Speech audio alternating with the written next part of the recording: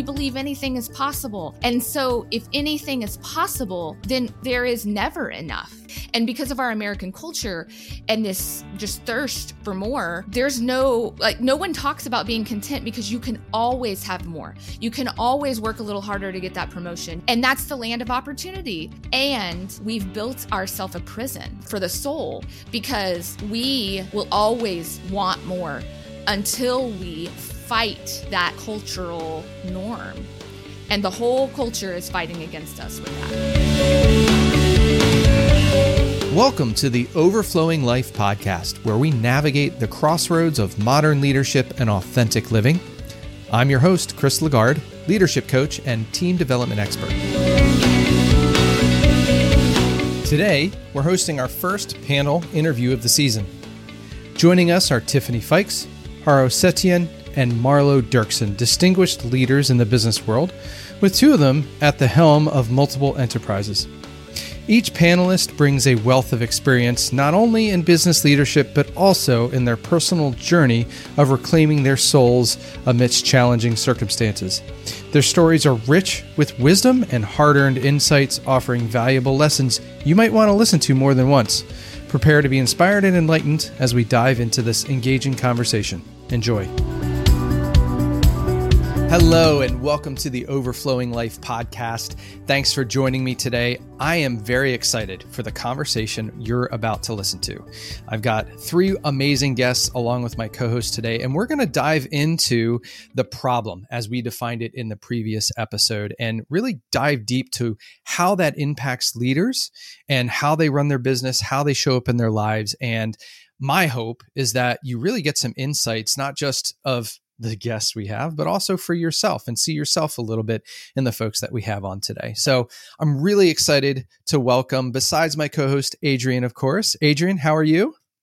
Hey, Chris, I'm good. How are you doing today? Doing well. Is it snowing up where you are yet?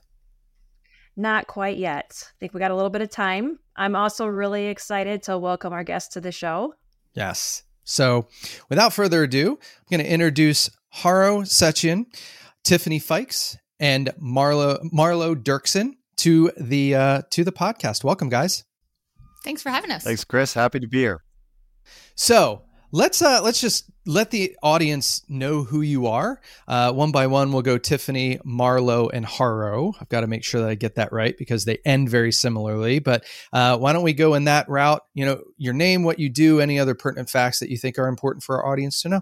Great. Hi, I'm Tiffany Fikes out of Nashville, Tennessee and New York City. I live a different life that splits time in two locations. I have a real estate team in Nashville, and I'm also co-founder in an organization called Her Best Life, which supports female entrepreneurs and females in business towards kind of the topic that y'all talk about, which is to have a big business, but to really have a bigger life as well. And so I do all of that while also homeschooling my 11 and 13-year-old boys, whom I love. And I am married and work with my husband, which is another unusual thing. So we have a very family business, all about houses in Nashville. So that's me. Thanks, Tiffany. Marlo. Hey, Chris. So Marlo Dirksen, I live in Denver, Colorado. And I've had a really fulfilling career. I've had the opportunity to work as an external consultant, an internal consultant, an executive, and currently I'm with a Fortune 500 healthcare company working in the leadership development space. I've been on this path for discovering my purpose and meaning in life for about 20 some years now. I had a sort of a significant event that happened when I was 30 that led me to that. And I think what you're doing here in this topic is so important. I think we have a lot of distractions in our life, myself included, and coming back to why we do what we do and how we do what we do, I think is really important exercise of self-reflection and self-awareness. So happy to be here and share anything I can. All right, let's go over to Haro. Hey, my name is Haro Setien from Greenville, South Carolina, father of three, husband of one, was born and raised in Massachusetts. So I have the distinct privilege of being a Patriots fan and a Clemson Tigers fan. both of which were great for a short while and are not great right now. So, I also have a real estate sales company, and then a real estate brokerage. If necessary, I can explain what those mean. I own a Keller Williams franchise, and then I also have the sales team. So basically 2 distinct companies. Me and our family are going on a 9-month sabbatical starting in a couple of weeks. And yeah, that's me. He'll just gently drop that like bombshell of a comment right there, which could be a whole, maybe when you get back, Haro, we'll interview you about that experience, because that's something that very few people in business have ever heard. What the heck is a sabbatical? So what's the short definition of what that is? Because it does relate to the topic we're talking about today.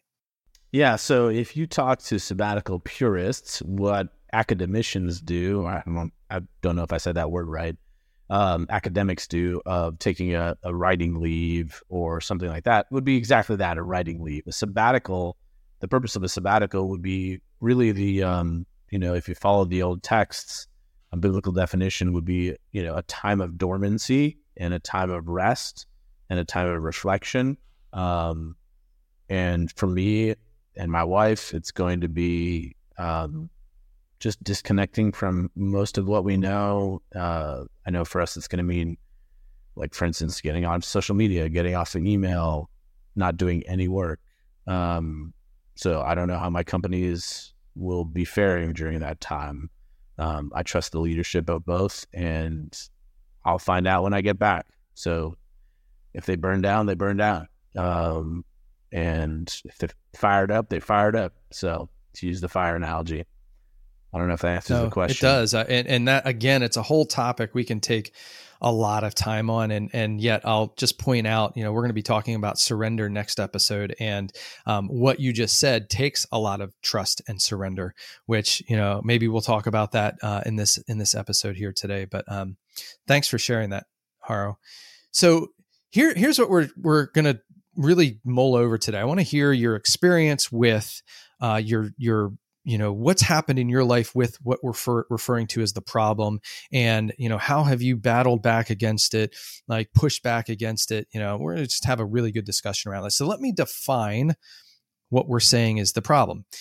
In our search for meaning and success, quote unquote, we're driven by a fear many times of not having enough. And we've created a culture, from a Western American perspective, that celebrates being constantly busy and always wanting more. Whenever you ask somebody, how are you doing? Oh, I'm so busy. I'm so busy. Now, this mindset leads us to disconnect from what we're referring to as your soul. We end up neglecting the essential practice of self-reflection and self-awareness. And this detachment leads to various forms of death, quote unquote, causing us to miss out on a full experience of life. And, we would refer to this in our conversation between Adrian and I as the distracted state or life versus the opposite, which would be more of a whole life experience. And so, do you guys agree with that definition of, this distracted culture? What are your thoughts on that? And what would you add or take away from that? So, Chris, I'll lead out. I think, yes, obviously the environment we're in, I think we are a product of our environment, and there's so much going on in people's lives, and we're just, the world that, is right at our fingertips, whether it be on our smartphone or whatever. I think there's also just like a human condition, right? To want to strive, to want to achieve. And, when I think about my own life, how I've fallen in love with a title, or I've fallen in love with achieving certain success, and identifying at times, over-identifying with the work I do as my source of happiness and fulfillment, only to find out that, I went down this path. I in my words, sacrifice to achieve what I needed to achieve, and then found myself on the other side of it wondering, is this all there is? Is this it? I don't feel any happier now than I did before. In fact, sometimes I'm tempted to want to go back to where I was in time, to happier times, if you will. So I do think it is a product of our environment, but I also think it's part of our human nature. And I think at this stage of maybe the world, it's just harder to find those times and that create those boundaries where you can really step back and reflect and really get in touch with what matters most to us. So it's interesting. Like I value travel a lot for what it teaches us about what is human and what is cultural. And it's really interesting. The more I interact with different cultures, the more aware I become that this is American more than it's even Western, a lot of this. And it comes from our history. It comes from like what makes us awesome as the United States. We believe anything is possible. And so if anything is possible, then there is never enough because there is always more. And you talk to other cultures that we might reflect on and say, oh, they're stifled because they can't grow and have more and elevate themselves and get that title.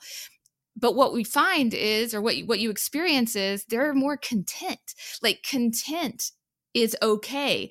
And because of our American culture and this just thirst for more, there's no one talks about being content because you can always have more. You can always work a little harder to get that promotion. You can always, and that's the land of opportunity.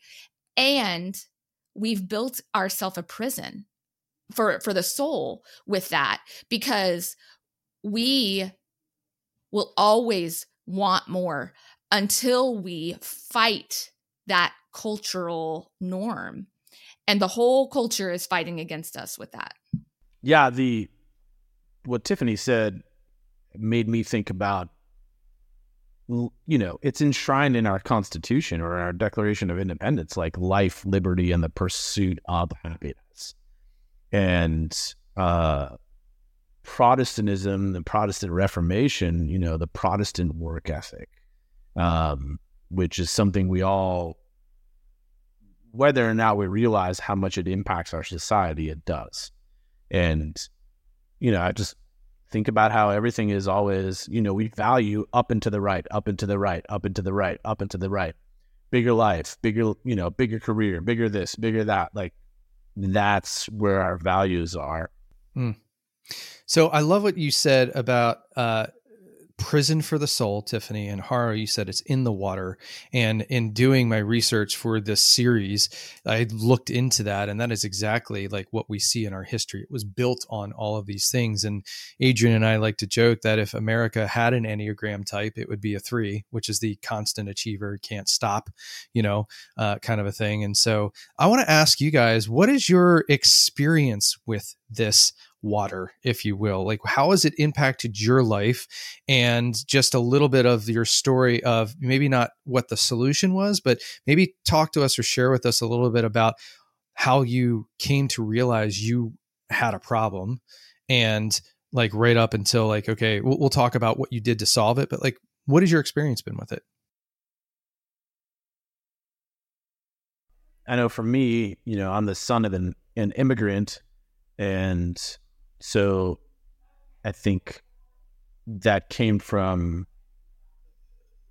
a people group that was genocidally massacred in the early 1900s. So there was always this, we got to survive. We don't have enough. We got to make it happen. And then, life happened to them. So not only did our culture have it, but my internal family culture had it. And then my parents got divorced, and then there wasn't enough. So there's always this awareness of lack and desire for gain. And that for me as a young man, one of my vows was I'm basically like, I'm not going to live the life that I experienced, and I'm not going to provide the same life that I experienced in the future to my future family.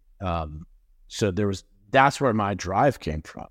And my drive, resulted in a lot of great things, and also burnout. And then, you layer in the culture, then you layer in, for the last 16 years, 2007, the iPhone, 2009. I don't remember. 7, you layer in the iPhone on top of all that, the anxiety that it statistically and scientifically causes. I burn myself out. Thanks for sharing that. Tiffany or Marlo? I think my busyness and all of that really stemmed from, I have a very high capacity. Like I can handle a lot of work. And for people who are like that, you are gifted a lot of work. And I was told often that I was not just capable, but like you're talented. And if you are talented, you owe it to use those talents.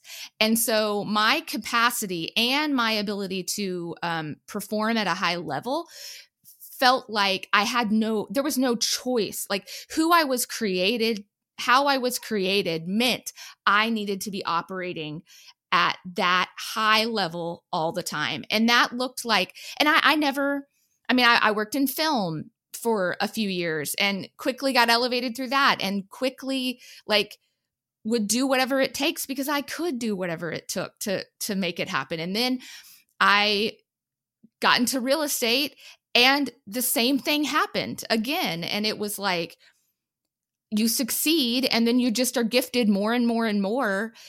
And so the self-discipline that it takes to cut that back when your culture, it's kind of like Carl said, how you're raised and the culture is fighting against it.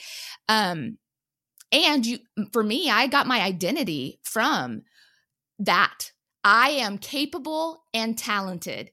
And the way that I stay with everyone knowing that that is who I am, because that's who I am, is by doing more and succeeding and, doing all those things. So for me, it was kind of that. And it didn't matter what industry I was in.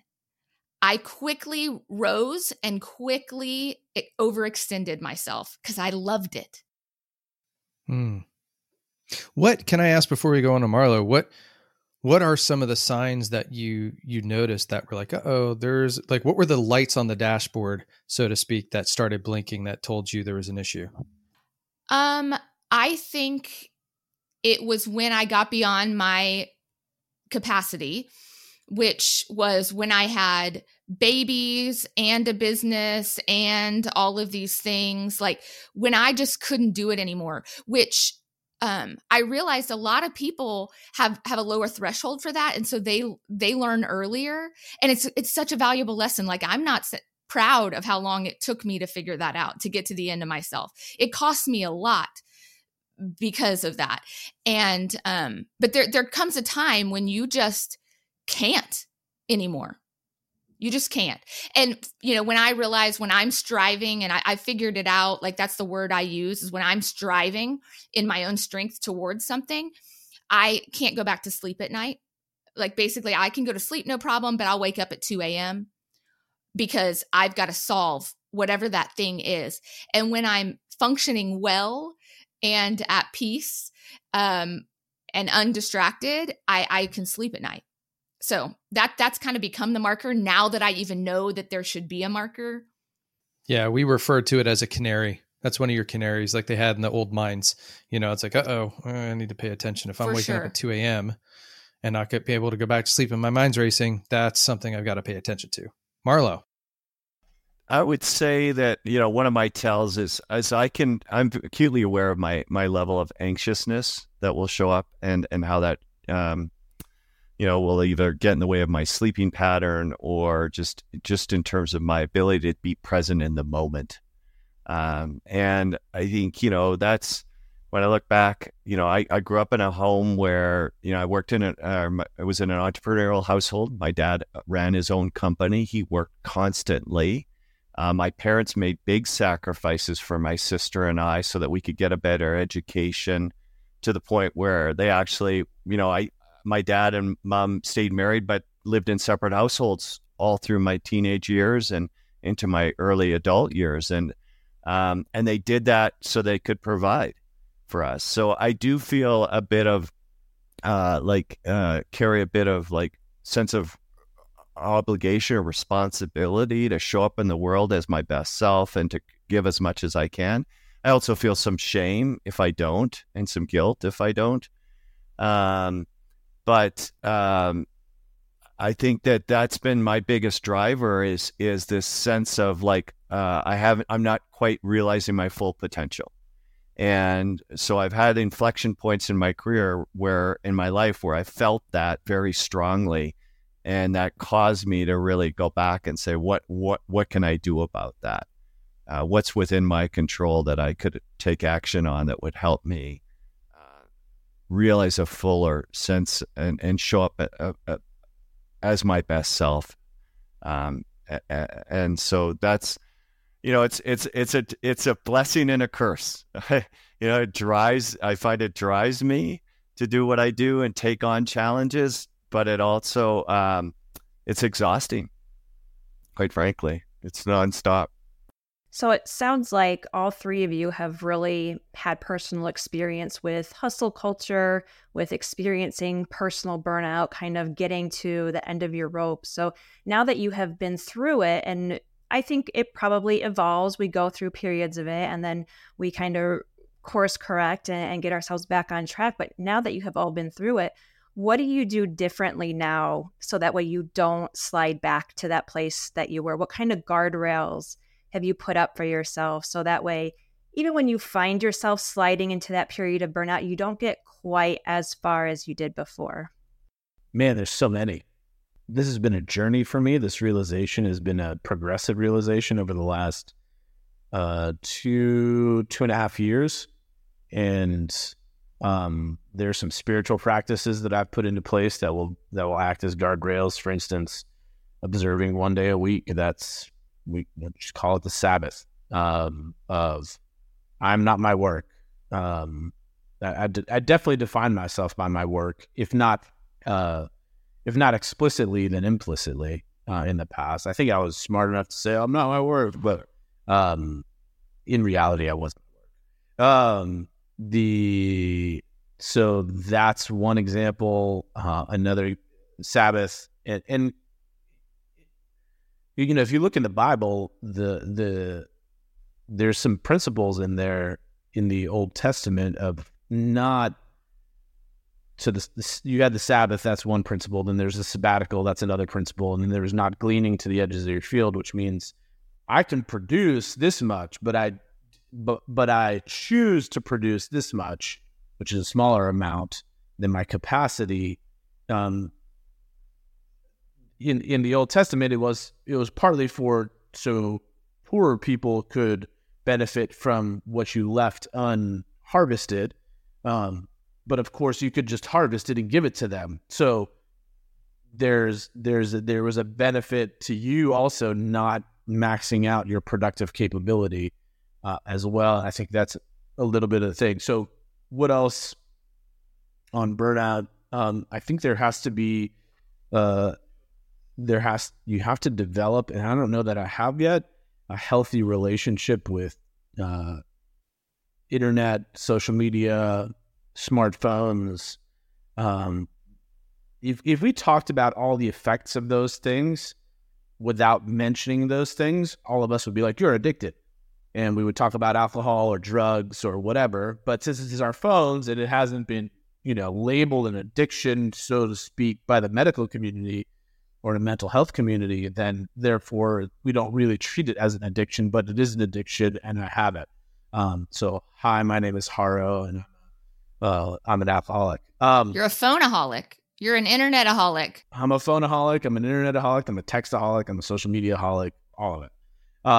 And so there are things that I'm considering doing as I think through this about how to function and live in this world with these technology tools that I think would play into that burnout thing. And then I think it's really developing. Like one of the things that I was really bad at is I didn't have personal friends. And I found my friendship bucket filled through work relationships.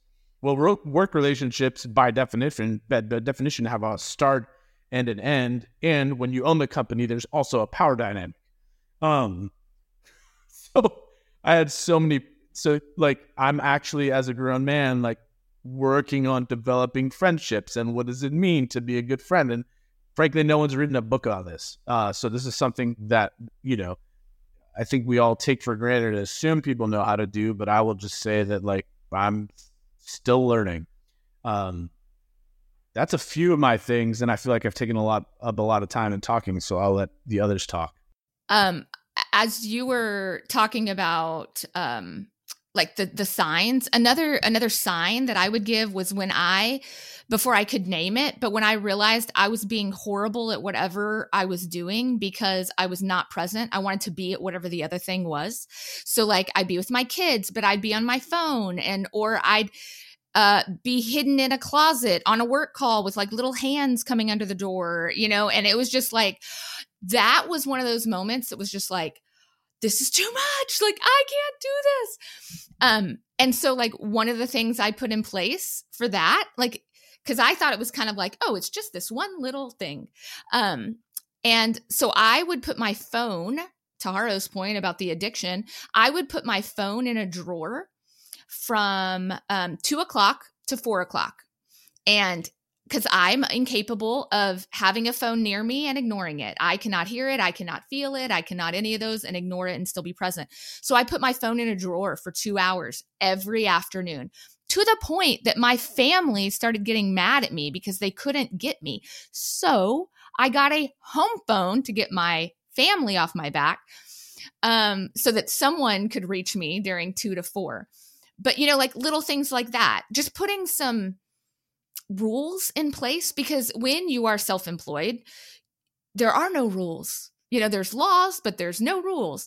And so like our real estate team, we don't take calls after 7 p.m. Nobody on our team is allowed to do that. In an industry where our contracts, like the deadline is 11:59 p.m. So you get 1 minute off per our contracts every day. And like, that's not sustainable. So our standard is no calls after 7 o'clock. We tell the clients that, we tell the other agents that, like, if it's not done by 7, we'll catch you tomorrow. And that's counter to the industry. The other thing that I've done and put in place with our team, once I now realize that you need to have margin and create that space, is like, you can't win your week. So the goal, they get a big prize if they win their week, which has benchmarks for production and things like that. But they also have to have taken a full day off of work in order to win their week. So like just bringing these elements of what I, over the last 5 years, have with my tears and blood have like learned, and just saying no more. Like, y'all aren't going to be like me. Like we're going to do this even just a minute bit more healthy. Tiffany, I love the non-traditional approaches you're taking to creating some healthy boundaries for the people that you work with. I was also thinking of putting the phone in the drawer, and how many people would have heart palpitations for being away from their phone for 2 hours because we're so addicted to it, and how much anxiety that probably produces before you really get used to it. I also really love what you said about feeling like you were so overwhelmed that you couldn't give your best to anything. And I feel like so many of us were trying to take on so much and so much and so much that our output is mediocre because we can't be great at everything. We're spread so thin and trying to be everything to everyone. And so having that realization is maybe the tipping point for some people. Yeah, I think the first thing in any of these habits is you're going to think you can't do it. Like, you're going to think it's impossible. Like, it's impossible to put your phone away for 2 hours because of that heart palpitations. And like, what if someone needs you? And when you get to the point where you're committed enough, I mean, I got a home phone. Like, my mom was like, what happens if something happens to your dad during 2 and 4? Like, how is someone going to get you? And instead of saying like, oh yeah, okay, I'll change, it's more like, there is a solution. We can figure it out. Like, I don't know what it is. What could it be? Let's go back to the 90s and put a phone in our home. Like, if you are committed enough to it, you can find a way. But it's way too easy to just to back off and say, oh, you're right, that's not possible. I can't do that. Just send a letter if something happens to dad. Right. Smoke signals, carrier pigeons. Yeah, or buy some horses and ride on over and tell me about it. I've got a question. What we're talking about is we got to be punk rock. We've got to push back and rebel against the water we're swimming in and the current climate that we're in. For y'all, and I would love to start with Marlo, because you have a little bit of a different perspective being more in corporate America than Haro and Tiffany. What does it take? What has to change in somebody to be like, that's it, that's enough, I'm not doing that anymore, like from your observations? I would feel ill-equipped to speak on other people's behalf. When I coach leaders, what I find is it's really hard for people to pay themselves first. To acknowledge that, hey, I need this, and I'm willing to put the necessary boundaries around that. Asking for what they need. Now, it could be, I work in healthcare, and so I work with a lot of people whose identity is tied up to giving to others and helping others. And so when it comes to asking for help or helping themselves, it can be very challenging. So that's usually the first place that we're looking at is what can we do what is it that matters most to you, and how can you create habits or boundaries to make that happen for yourself? So what I heard you say is really important, because we are actually, to what Haro had said earlier, we are going to talk about finding authentic and having authentic community outside of work. And yet I also heard you talk about identity, which is something we're going to talk about as well and address, is that the need to understand your identity, and that what you said is it's not tied up in what you do vocationally alone. That's a piece of it, but it's not all of it. And until you understand that fact that, hey, I've got value outside of just that. Like, I've got to find out what is really important to me, or else you're just going to live your whole life and look back and be like, dude, I just wasted 20, 30 years or more. Right. What does it take for somebody to push back against this?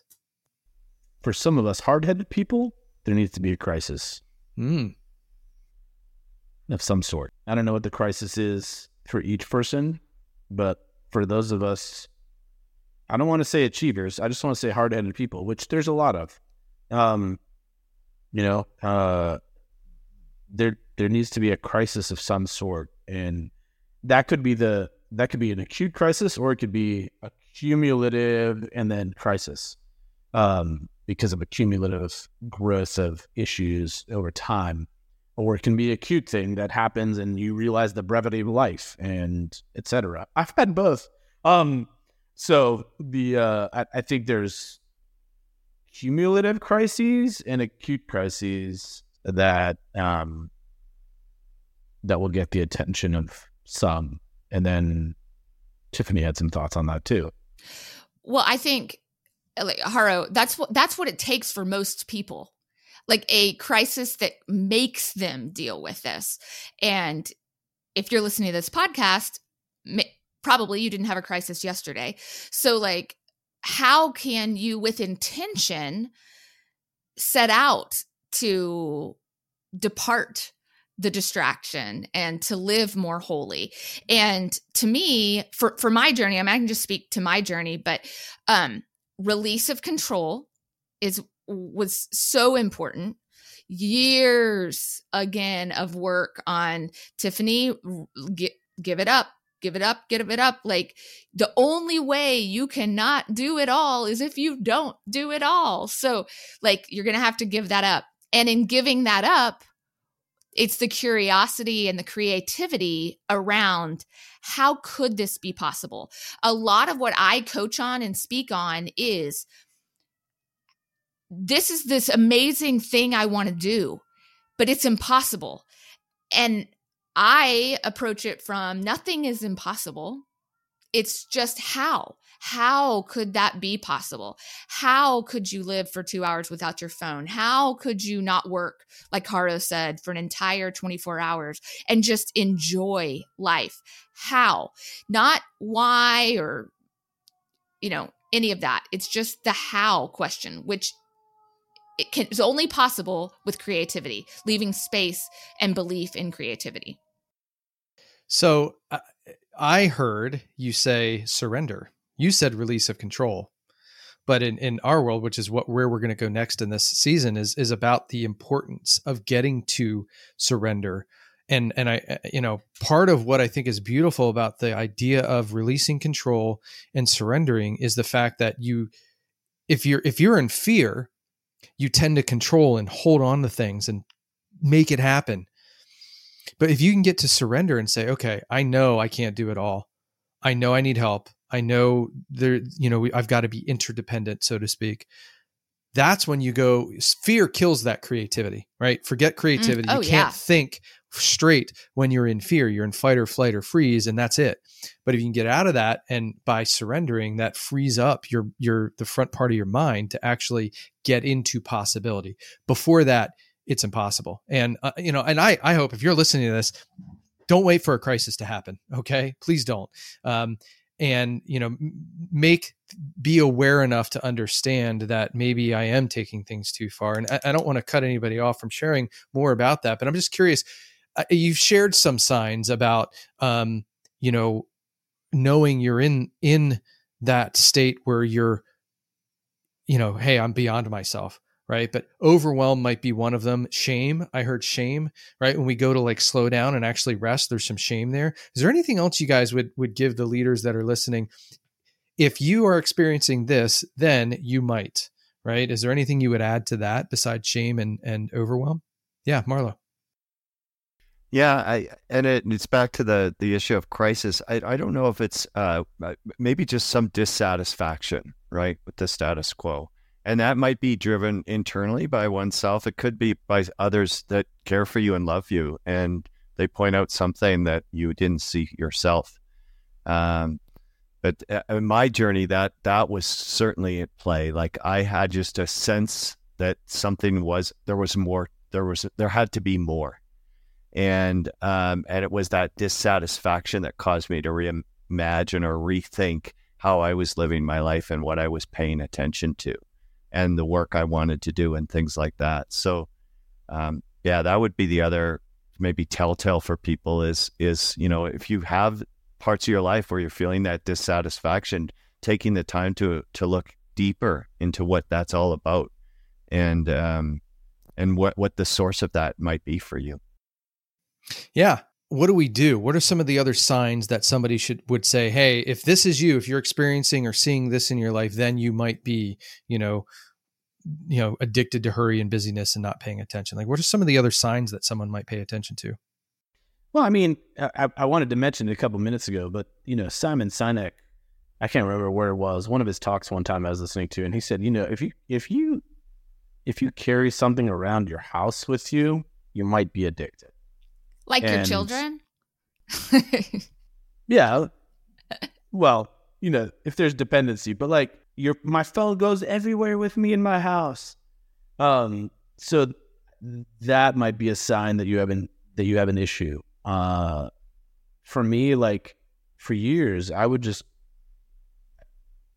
work, and then even when I was off work, and I would work a lot of hours, and even when I was off work, I was still thinking about work. Now, I didn't see that as abnormal. In my world, that was what you did because you needed to make a way and provide for the family. So it wasn't so much that I saw it as an issue. I think honestly, I don't think any of us have talked about our spouses yet, but my wife was a gift in some of this, and her canary in the mine, so to speak, of like, hey, I think something's off here. And how you're showing up. And I was like, I still wasn't listening. I was still pretty hard-headed.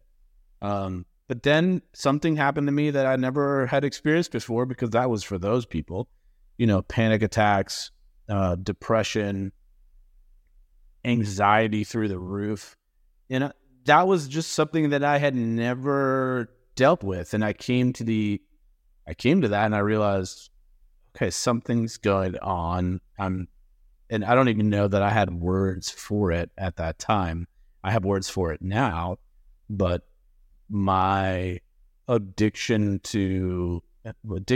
or attachment, whatever, to success, to this pursuit of this never catchable thing called enough, because your mind always moves the goalposts.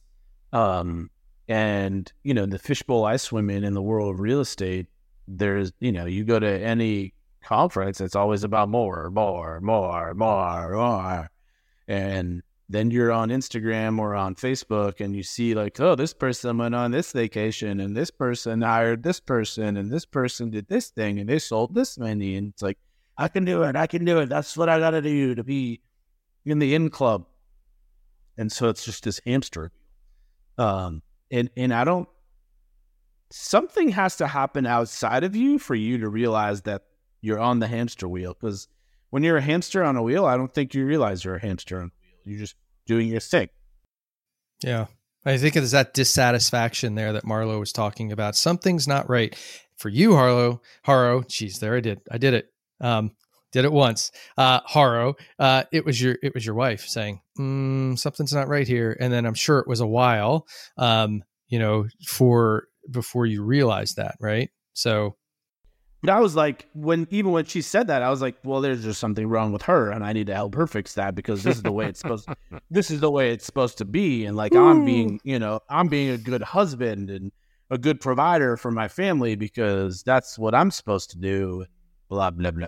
When I wonder if that isn't one of our signs when the problem is always outside of ourselves, like, I don't know. Cause I love the dissatisfaction that Marlo said.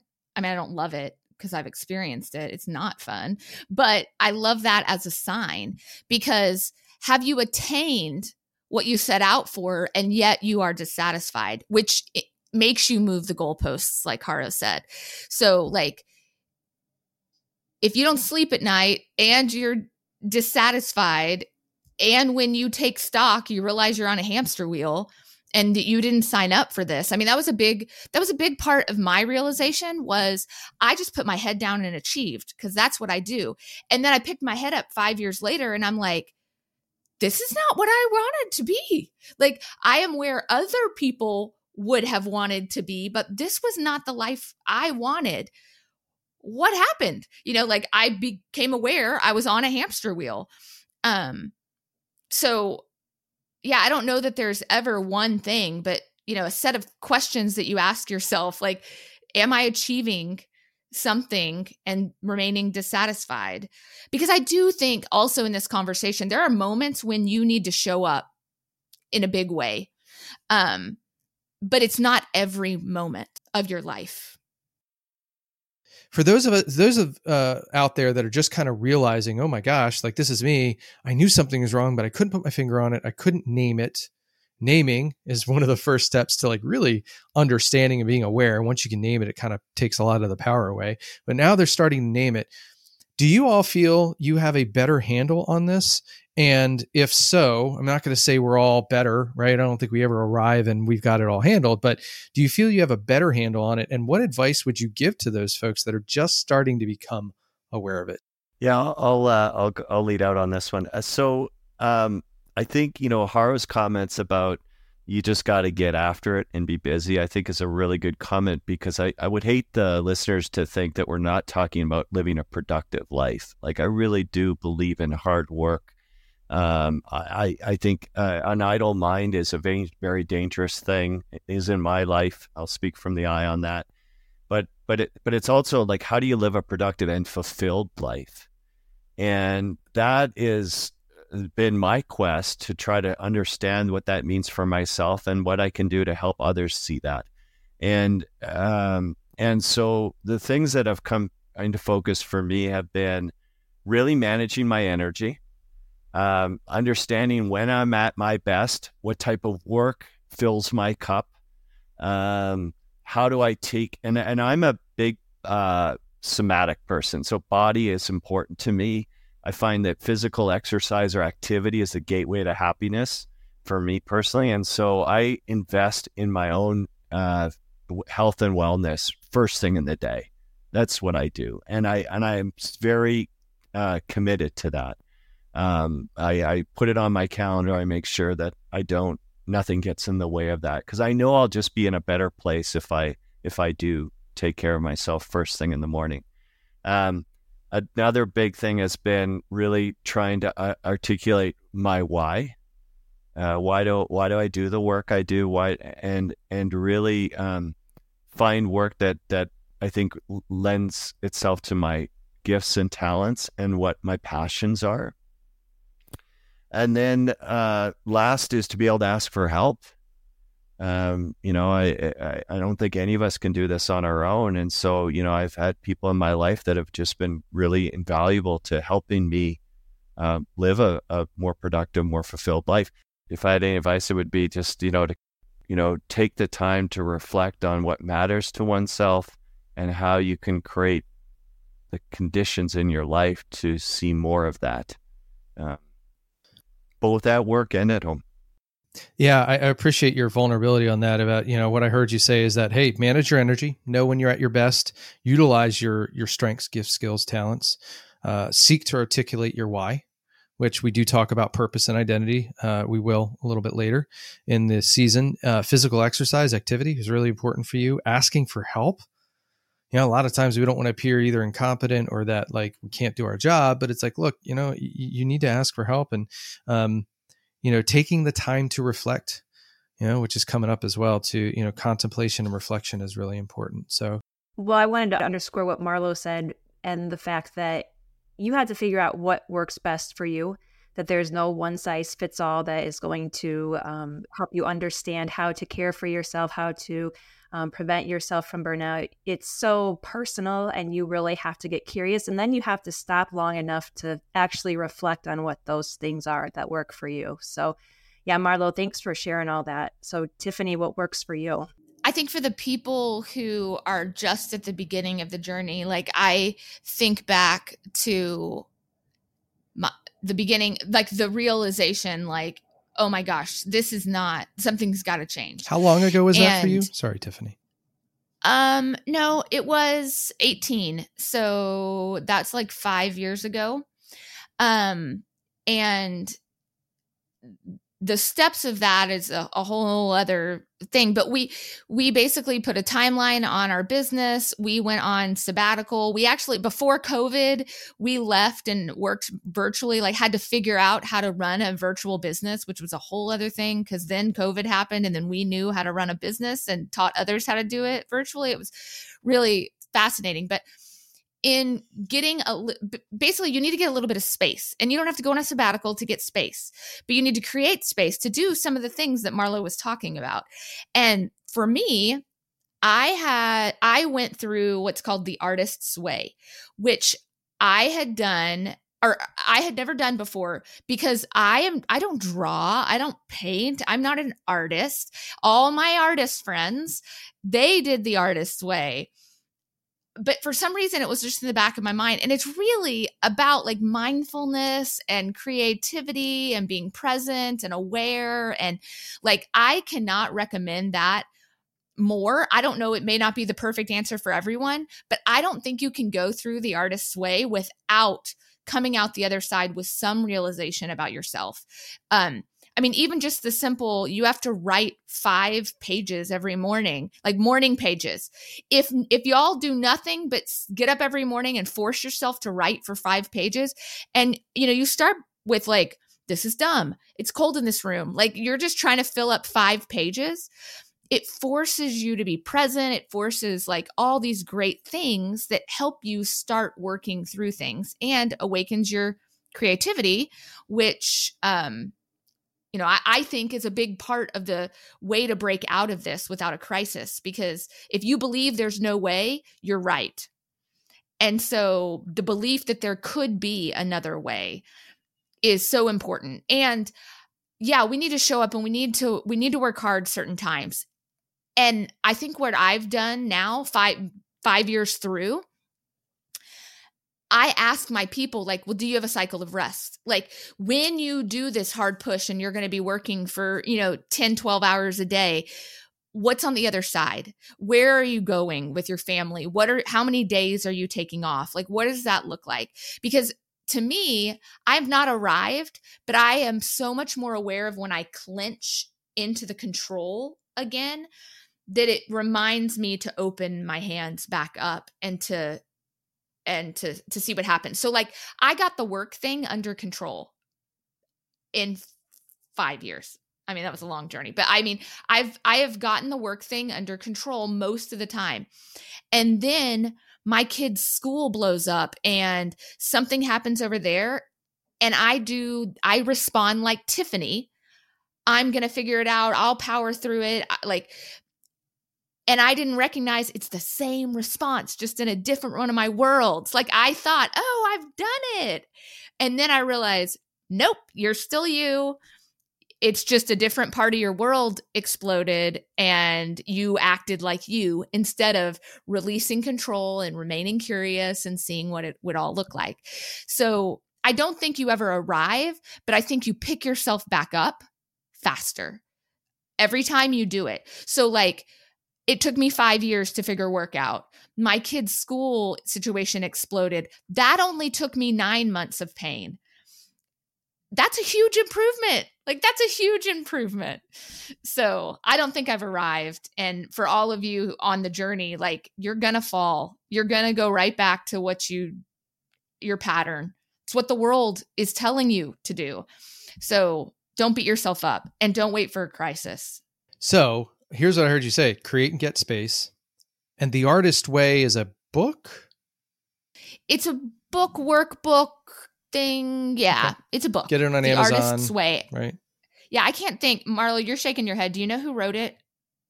Last name I think is Cameron.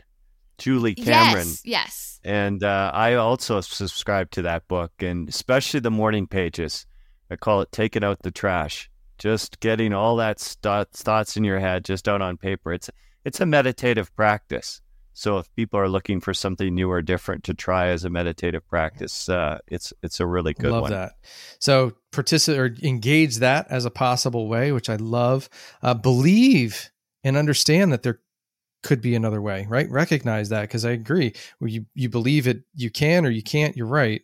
And there should be a cycle of rest. If you don't have a cycle of rest, a quote that has come up over and over again is something to the effect of like, if you're not able to rest, then you're a slave to something. So what are you captive to, if that's the case? And then it's a journey. Have patience with yourself. Give yourself grace. 5 years it took Tiffany to really get that underway. And that's like 9 months is like 20% of the time it took you before. So well done. Huge kudos there. Right.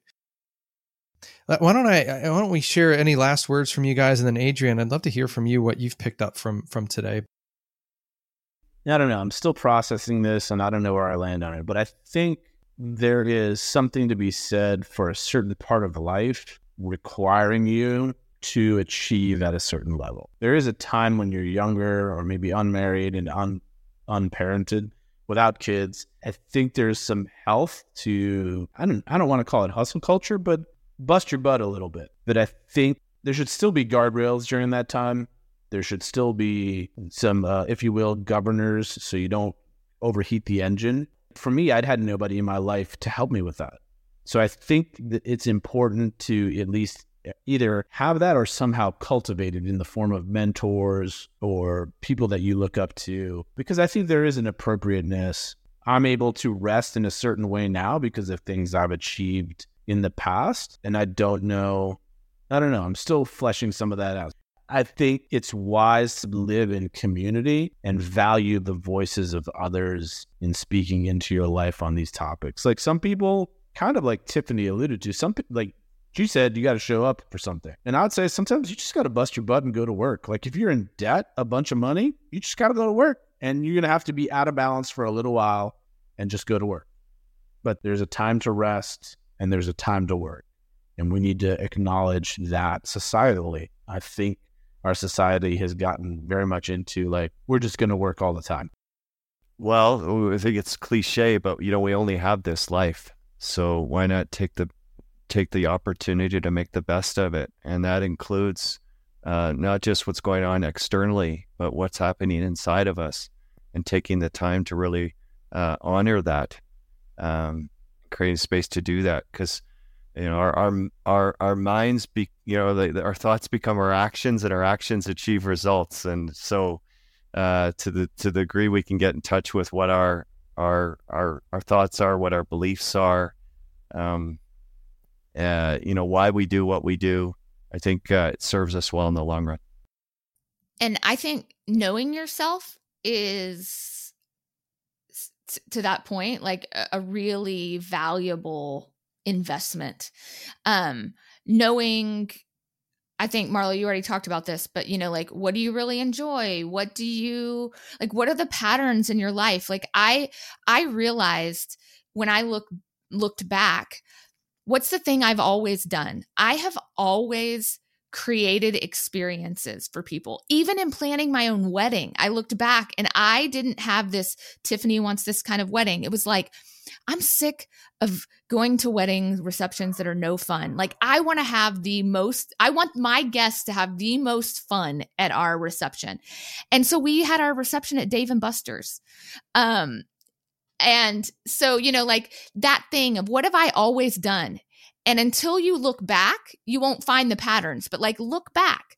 What are those things that make you unique, that you were created just in, like, you don't even realize that it's different. What are those things about you? Because that's what you want to do more of. You want to set yourself up to do more of those things and go all in on those things, because that's what you show up to hustle for. You don't show up to hustle for something else or the next promotion or this next bit of money in your net worth. Like you show up to hustle for who you are, who you were created to be, and why you were put on this earth. And do more of that and go all in on that. And the rest of it, be curious about who's going to come in your life to do the rest of it. Well, I'd like to thank all three of you. Yeah, I'd like to thank all three of you for showing up and sharing your experiences and your wisdom. I think it just highlights the fact of how prevalent this is, how just such a huge part of our culture, burnout and digital dependency is, and how important community is really to share our stories and to know that people aren't alone if they're going through this, or they need some people to come around them and help them through. And also a good reminder that self-awareness and growth is a lifelong journey. And it doesn't matter how many cycles we've been through, as long as you can remain curious and, course correct when needed, and you have that insight into yourself and how do you continue to grow. It is evolving always as we evolve, but it's always ongoing. And so if you remain curious and in community, you kind of bounce back a little bit quicker each time you get there. Because when you know better, you do better. And so once you know, you can do a little bit better next time. So thank you all for sharing your experiences. It really was a pleasure to hear from you. Agreed. I'm honored that you guys would take the time out of your busy schedules to be here. And I'm just reiterating, this is not a quick process. You really do never arrive. You just hopefully make progress here and there, sometimes forward, sometimes backwards, but ultimately it's not a quick process. And here's the cool thing: everything that you guys have said as far as like, what do you do about this? What are some of the ways you can be and some of the things you can do? We're going to cover that in the next 8-9 episodes, right? So we're going to be talking about letting go of control and surrendering. We're going to be talking about solitude and silence, contemplation, reflection, rest, authentic community, knowing your identity and your core values and your self-awareness, and then ultimately culminating in this tool called a rule of life, right? So we're going to talk about how you can utilize that and make it simple about how can you show up in the world? How can you be in the world? Not just do, but how can you be, right? Because at the end of the day, we don't need more doing. We need more being, right? So yeah, I appreciate you all taking time out of your schedule. And if, for those that are listening, I challenge you to pick one thing that one of our guests said today, artist's way or reflection, giving yourself space or finding authentic community, like Haro had said, and take simple action on it. Don't need massive, something you can do, even if it's just reaching out to a friend or just order the artist's way, right? Just something simple. Go take action in the next 10 minutes. And I promise you it will have an impact on you. So thank you all for being here. Thanks so much for showing up. And until next time. Join us next week as we begin the insightful journey to address the pressing issues of hurry, busyness, and disintegration. Our focus will be on the transformative concepts of surrender and control, and this topic is a crucial first step in uncovering the peace and wholeness we've been discussing. And without this foundation, our efforts to find balance and harmony can easily unravel. Tune in to discover how embracing surrender and understanding control can be the key to navigating the challenges we face. Thank you so much for tuning in to The Overflowing Life. If our message struck a chord with you, please subscribe and connect with us. Share your thoughts, questions, and stories with us on Instagram at The Overflowing Life, or visit theoverflowinglife.com. And if you're looking for coaching that helps you create an overflowing life, please reach out to us. We'd love to partner with you.